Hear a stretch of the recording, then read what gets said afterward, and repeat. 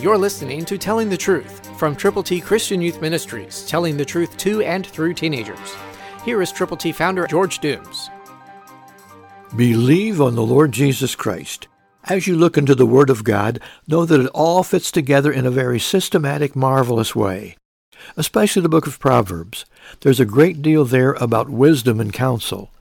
Listen to Proverbs 24:6. By wise counsel you will wage your own war, and in a multitude of counselors there is safety. This verse reiterates some verses that have preceded it in this book of Proverbs, and it lets us know that we are at war. We are warring against the devil and his angels, but greater is he who is in you than he that is in the world if you know Jesus. So get wise counsel, and then wage your own war. Get the gospel to people. God's word is quick and powerful and sharper than a two-edged sword. It does not return void. That's why we make it available to everybody who would give the plan of salvation to others.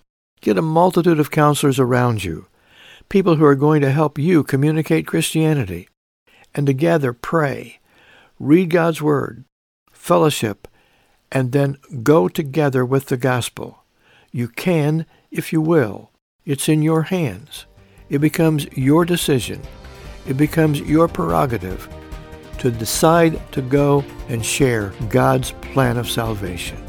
Christ through you can change the world.